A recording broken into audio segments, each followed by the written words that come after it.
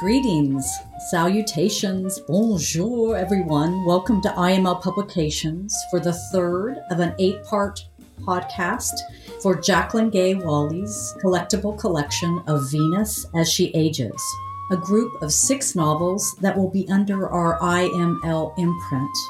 We are a boutique publishing company dedicated to amplifying the voices of contemporary female writers who are nomadic explorers of language, form, and the psyche. I'm I. Murphy Lewis, the president of IML Publications, speaking to you from Paris, France, with my guest of honor, Jacqueline Gay Wally, who is an award-winning novelist and screenwriter under her pen name Gay Wally, and who is presently with us from New York City. Welcome, Jacqueline Gay. Bienvenue. Oh, bonjour, Murphy. How are you? Good, thank you. So today we are going to be discussing the second novel of your collection, To Any Lengths, about a woman frightened of losing her freedom in marriage to Peter, and who begins visitations to an old friend incarcerated due to the Rockefeller laws at the Fairton Correctional Institute. You want to tell us a little bit about this prisoner? Yeah. Well, actually, it's kind of ironic. The man in the story is imprisoned.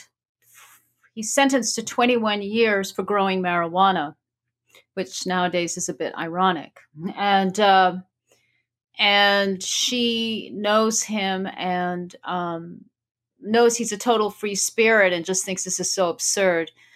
As he puts it, he's in jail doing more time than rapists for giving people the munchies. And so she takes to visiting him, and her initial visits are pretty innocent. And she's probably a little fascinated by the whole world of prison, etc. He is exceptionally good looking. A kind of larger than life character, a war hero, very strong personality. And as she visits him, they become closer. In the meantime, she has a boyfriend and who's not so enamored of these visits. And she becomes sort of interested in the metaphor of prison and crime. And she begins to analyze her own crimes of love, as she puts it. I don't even know if she actually calls it that, but she takes certain crimes and equates them to her own life. Exactly. And I love this quote, "Listen, I tell myself, everyone needs a defiant, erotic, fighting, revolutionary, solitary, outspoken prisoner to mirror themselves to." Yeah. He becomes almost a guide for her in a funny way of yes. what is outside the box in herself. Yes. Which borders on danger a little bit because she doesn't know whether to trust him, etc., although he's not in for a violent crime. But that touch of danger, I guess, is what everyone feels when they're doing anything a little bit out of the ordinary. Yes. Yes, and he's creating this aliveness in her, right? There's an engagement. In fact, I'm going to quote you early on in the book. You say, David may think in my stories I'm the night watchman of psychology, but he doesn't hear the shrink ask me, why do you keep tapping your fingers on the wall? The shrink keeps suggesting I have a sexual relationship, imaginary, with him. But I'm already have an imaginary relationship with a prisoner. How many do I need?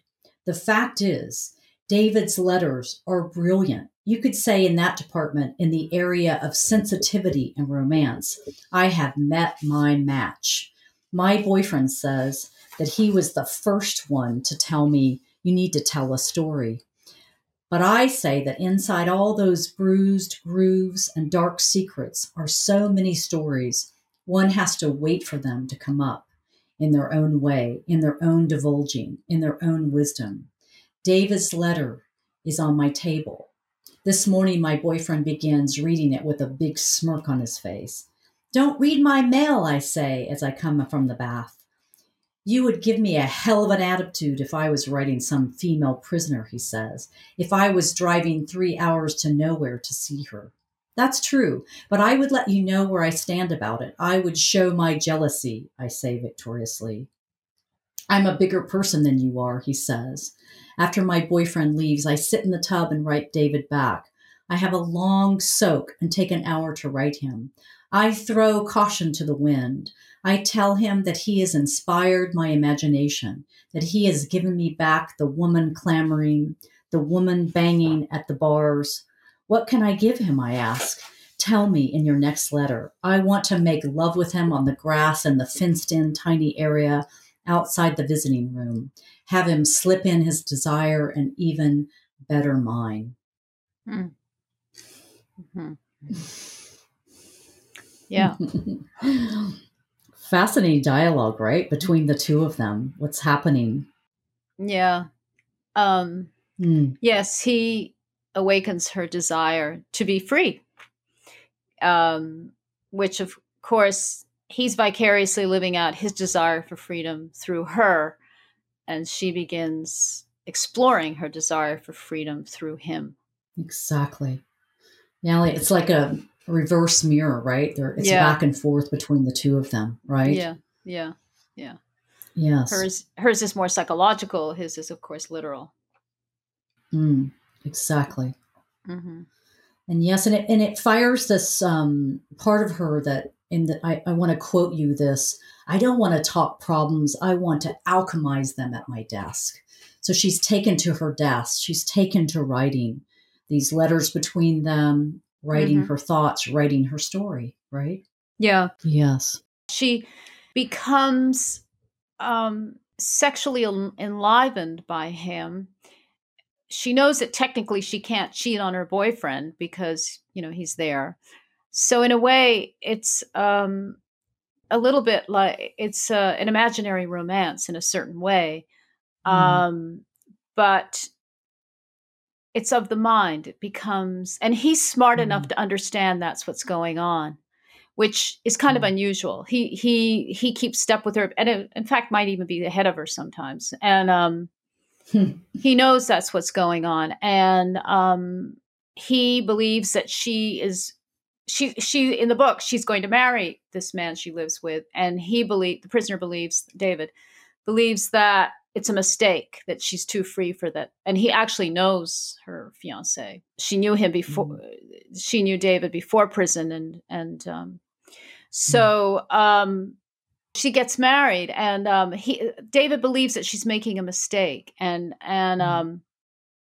she doesn't know if she is or isn't, but she's driven to do it because, as she calls it, she's doing it because she wants love. She needs to be loved.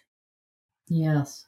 And there's this kind of back end story, a little bit kind of like we experienced in Strings Attached in the last podcast, in that book, where she's going back to pick up the childhood. And there are these more, she's older now, but there's still these engagements with the mother. And so to any length, there's some incredible scenes with the mother where she's flirting with her mother's boyfriend in the swimming pool, right? There's a moment when she's with her mother and the boyfriend. And Peter kind of turns to the mother and says, she loses everything, and no use in giving her anything valuable. She loses it.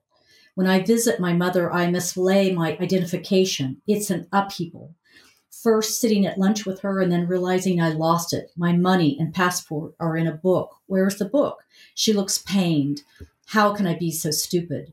My boyfriend rolls his eyes and grimaces. I rush out of the restaurant in the middle of the meal to look for the forgotten book. I stop at the payphone to cancel my American Express. Did I leave the book at the movie theater? My ticket must be in the book too. I asked the manager at the movies. No, they don't have the book. Back to the restaurant. The ladies' room? Under the table? No.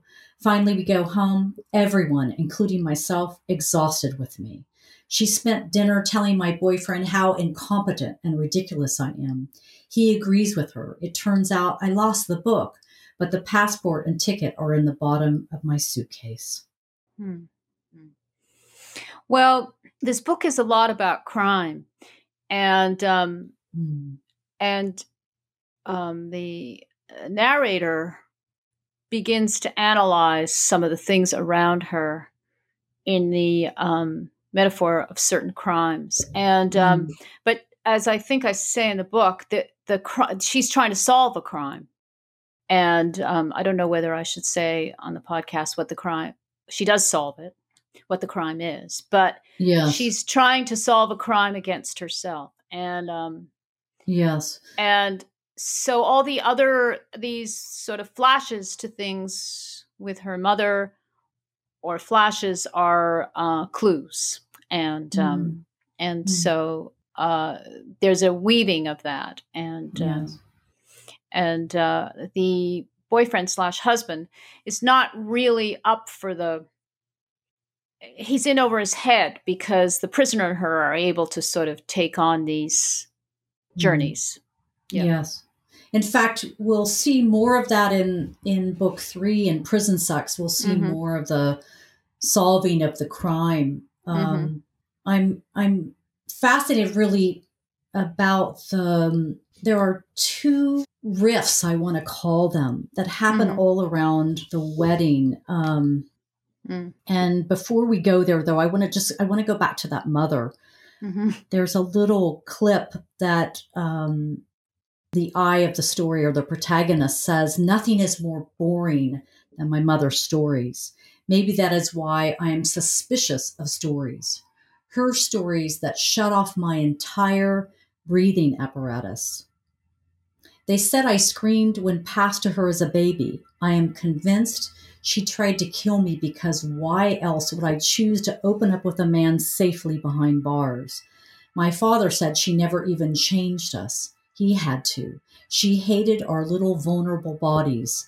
I screamed when they passed me to her."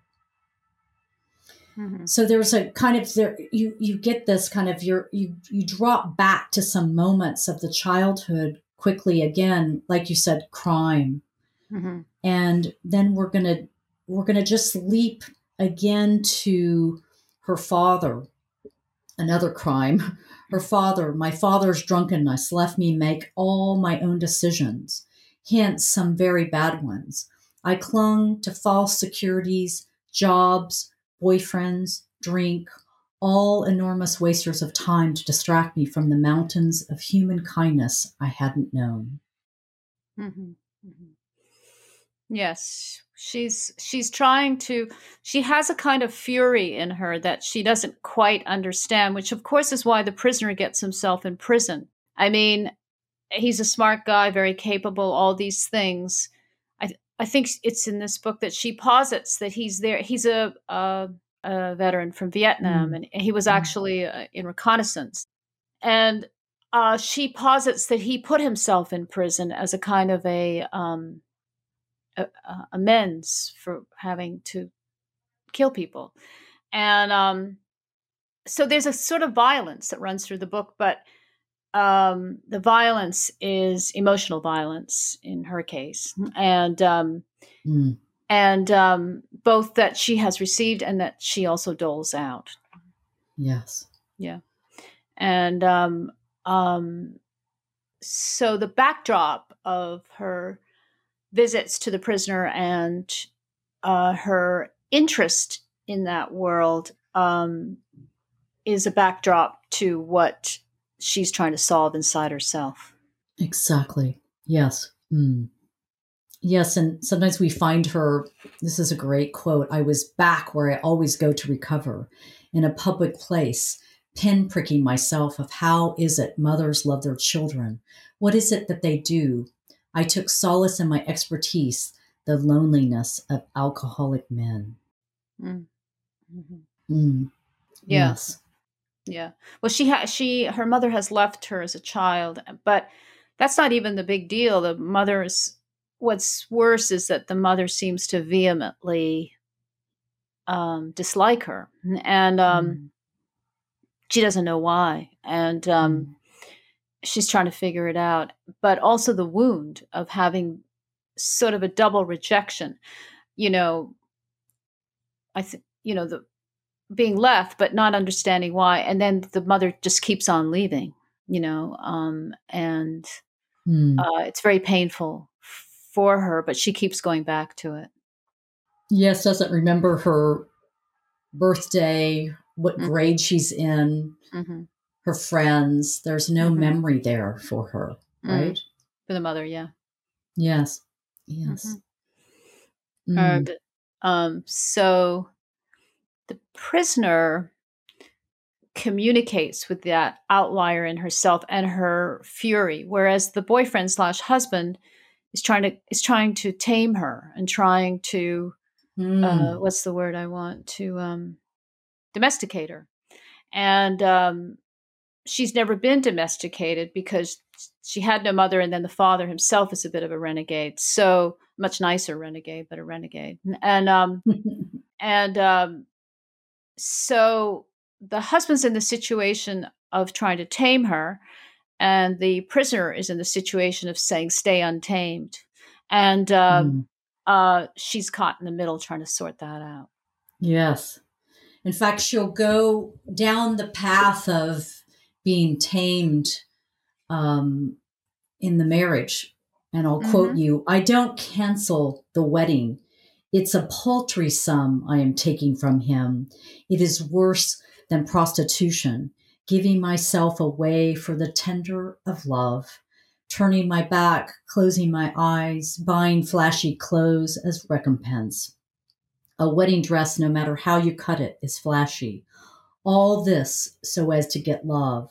This is how I sink, sleeping with a man whom I am continually leaving, only to get paid with the currency of love. Yes.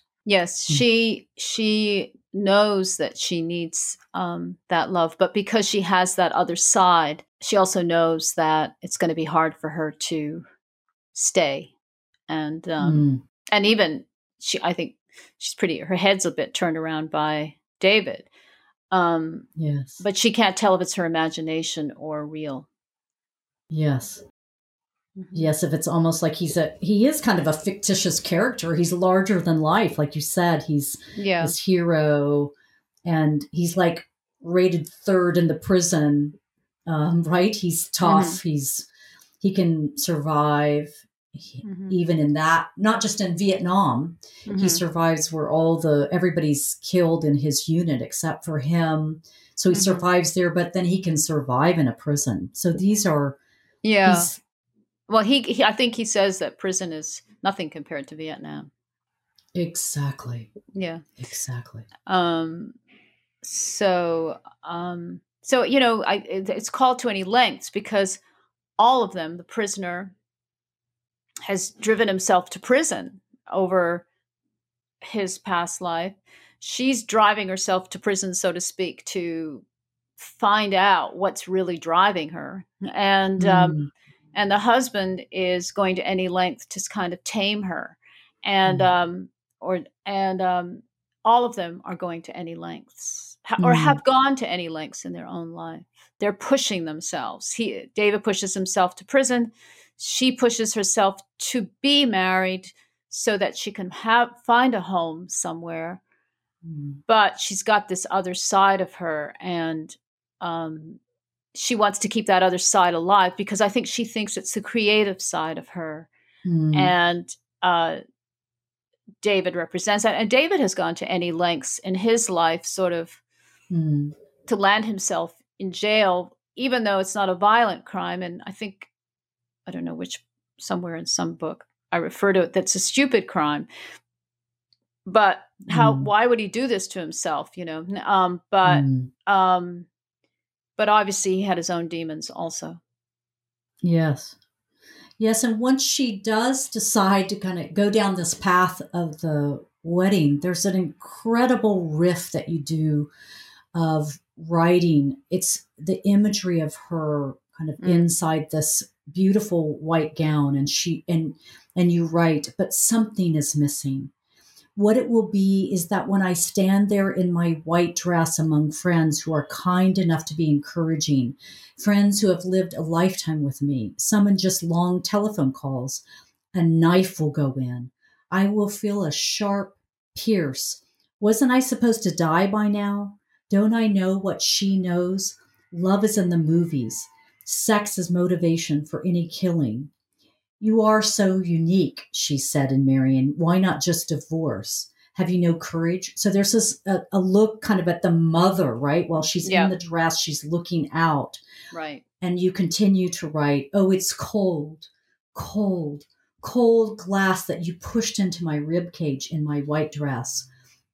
I am not bleeding red on the white dress. Nothing shows. That is my way. I don't turn her in. She trusts that. She knows I am curious, always curious to see what link she will get up to next. I turn to her specter, grab my rib, and cut my hand as I pick it out like it is nothing. The glass. Oh, don't bother. It's nothing. An accident. Yes. Well, I think that section ends with she knows that the mother who has not loved her and wished ill for her, that's the sort of the symbol of the glass going into her, is that she knows that the mother, the price of that mother is that she has to be alone, that she's been raised to be alone. And so the wedding is, and I think there's a scene where she invites her mother to the wedding, and the mother says, I'll come to your divorce. I won't come to the wedding. And the mother sort of, the part of the daughter feels identified. Like the mother knows the future. The mother knows that she'll never be able to be normal and is casting a spell on her. So it's the same thing. The woman in the book doesn't really know, what is driving her to not accept taming, so to speak, or marriage, or this particular marriage, or whatever. What is driving that? Is it healthy, or is it the past? Exactly. Yeah, you can just feel in this book the tension between the two worlds. I mean, you created a lot in Strings Attached, but here it's a much more kind of raw existential pull between the two. And even after the wedding, you do another riff, and this time it's about the father. And you write, this is when I would call my father. It would be like a drink. I would pick up the phone and call him at his office or at one of his bars and say, Daddy, I don't have any money, or I'm supposed to see you this weekend. Will you lie for me? Daddy, I'm married now. You always said, do it for money. Well, I didn't. I did it. I think to get someone to care for me. At least I didn't do it for a father. You were enough. Thank you. I didn't change my name. I wouldn't do that to us. He married your daughter, Daddy. Jesus. Anyone else would have thought twice on that subject. However, I like being married at the party, the wedding party. I like my friends, but when I drove back to New York, jazz was on the radio and my body started to move uncontrollably, rock back and forth as I did in your car as a child, rock like the Paris studies say orphans do, back and forth against the car seat. My body was taken over. Maiden voyage. Bobby Hutcherson it was, and as the beat went through my soul, I moved toward David, the guy in prison, not my husband. Well, there it is. There's a dichotomy. Yes. She's a product of these two somewhat wild parents, and can she, and she's being called back. Can she? Yes. Can she do it? Can she? Yes. And I think in the end of the book, there are these scenes where the husband is extremely nice to her and she almost doesn't know what to do. Yeah. Yes. Mm-hmm. Yes. One of the things about the book is I think it's written in a kind of jazzy style. There's it is. 2-line chapters and then there's and so hopefully it's not inexorably sad. It's a little bit, it has a kind of jazz beat to it. And I think, the sort of the beat of her trying to figure this out. And there's a lot of, changes, so to speak, as in jazz music. Exactly. Yes. A great line. What if we all drove to the speedometer of our hearts? Mayhem would be in the rejoicing.